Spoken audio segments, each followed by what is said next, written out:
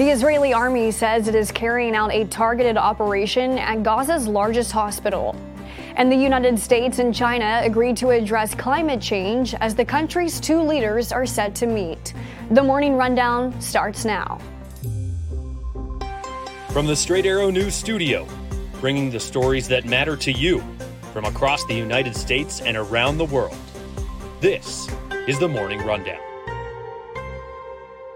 Today is Wednesday, November 15th. Thank you for joining us. I'm Kara Rucker. This morning, the Israel Defense Forces says troops are carrying out a, quote, precise and targeted operation against Hamas in a specified area of Al-Shifa Hospital, the largest hospital in Gaza. The Israeli army has accused Hamas of operating out of various departments of the hospital, as well as using underground tunnels beneath the facility. The hospital stopped operations over the weekend due to low supplies and lack of electricity. In a statement, the IDF said it had given 12 hours for all military activities to cease within the hospital, calling Hamas's alleged use of the facility a violation of international law. White House officials on Tuesday said U.S. intelligence backs Israel's claims of Hamas operating in the hospital. Hamas and hospital officials deny the allegations. The terrorist group released a statement saying it holds Israel's army and President Biden fully responsible for the raid on the hospital, where thousands of civilians have been sheltering, along with hundreds of patients and staff. The IDF's targeted operation came a day after President Biden said hospitals in Gaza must be protected, adding he hoped there would be less intrusive action relative to hospitals. The White House said the U.S. would not support airstrikes on any hospitals, and the Israeli army said its forces in the raid include medical teams and Arabic speakers, and its intent was not to harm any civilians. In a bipartisan vote Tuesday evening, the House of Representatives passed Speaker Mike Johnson's two-step temporary government funding bill, a first step toward averting a government shutdown before Friday's deadline. Straight Arrow News political correspondent Ray Bogan was on Capitol Hill for the vote on what Johnson calls a laddered continuing resolution. Just like the continuing resolution that was passed in September, Republicans needed significant help from Democrats to get it approved. In fact, more Democrats voted for it than Republicans. Next, Senate Majority Leader Chuck Schumer says his chamber will take this up and get it approved as soon as possible. The CR funds the government in two parts at 2023 spending levels. Money for veterans programs, transportation, housing, agriculture, and energy would flow through January 19th.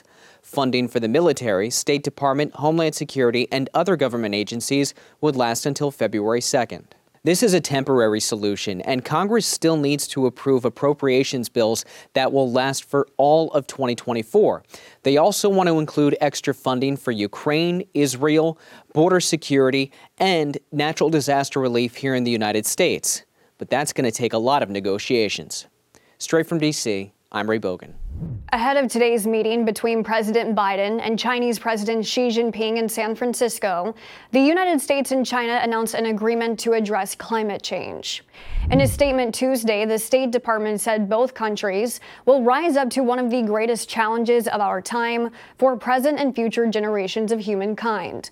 The U.S. and China agreed to revive a bilateral climate working group, which China suspended last year amid growing tensions over Taiwan. It will address issues like energy transition, methane, resource efficiency, and deforestation. The announcement comes less than a month before the annual UN Climate Change Conference in Dubai and hours before the first in-person meeting in a year between the country's two leaders. With U.S. China relations strained over the past year, from a spy balloon to close calls in the air to new export rules over semiconductors, China expert and former Miami Herbert Business School Dean John Quelch tells our business correspondent Simone Del Rosario that this meeting is a good sign of things to come for the relationship between the two countries. I'd say we're very close to hitting rock bottom, and I see the meeting in San Francisco following a series of cabinet visits to Beijing is very encouraging. That we will look back on this as the turning point, and that the relationship will be improving henceforth. You can find Simone's full interview now on SAN.com.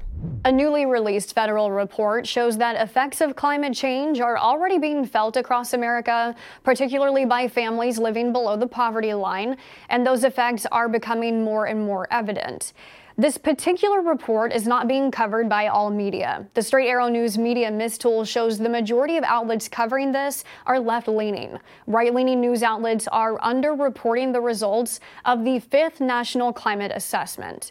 Our real-time media mistool spotlights which stories right-leaning and left-leaning news outlets aren't covering, so you get a complete picture of the news.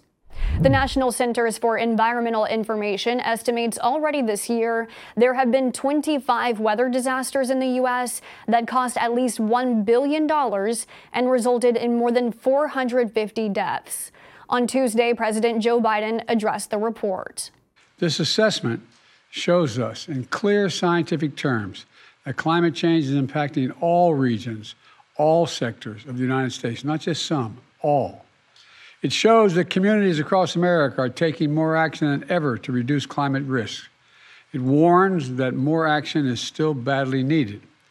We can't be complacent. Let me say that again. We can't be complacent. In his speech, Biden announced $6 billion in federal funding will go to communities across America to take steps toward climate resilience.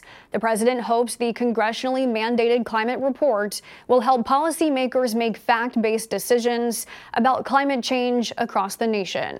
YouTube has unveiled how it's tackling the era of artificial intelligence as more and more creators use AI's capabilities to produce content. In a post on YouTube's official blog Tuesday, titled Our Approach to Responsible AI Innovation, the company's vice president of product management wrote, "All content uploaded to YouTube is subject to our community guidelines, regardless of how it's generated. But we also know that AI will introduce new risks and will require new approaches. In the coming months, creators will be required to disclose whether their videos contain altered or synthetic materials, such as an event that never happened or someone saying something they never actually said. Those who consistently choose not to disclose that they are using AI-generated content will be subject to penalties like video removal and suspension from the YouTube Partner Program. YouTube will begin showing labels letting viewers know when a video has manipulated material. In addition, YouTube will soon be making it possible to request the removal of any content that uses someone's face or voice without permission. Music labels will also be able to make removal requests. Our Shannon Longworth has more on YouTube's approach to AI in her report on SAN.com. Finally this morning, a flight headed to Belgium was forced to return to New York due to the conduct of a traveler. But this time it wasn't because of an unruly human, it was because of a wayward horse. Yes, sir. We are a cargo plane. We have live animal horse on board the airplane, and the horse managed to escape his stall. We don't have a problem as of flying-wise, but we need to return back to New York. We cannot get the horse back secure. According to data from the November 9th flight, the 747 cargo plane took off less than 30 minutes before the pilot radioed into air traffic control about the animal on the loose. The plane was forced to make a U-turn near the Canadian border, and in order to return safely to JFK Airport, the pilot dumped about 20 tons of fuel over the Atlantic Ocean, 10 miles west of Martha's Vineyard. It remained unclear how the horse got loose, and while no injuries were reported, the pilot requested a veterinarian once landed, and the flight was able to make its journey to Belgium the next morning. These are your top stories for this Wednesday. You can now connect with the Morning Rundown in a variety of ways, including by subscribing to our podcast and signing up for our newsletter. Just visit san.com/rundown to find out more. Unbiased, straight facts, that's Straight Arrow News.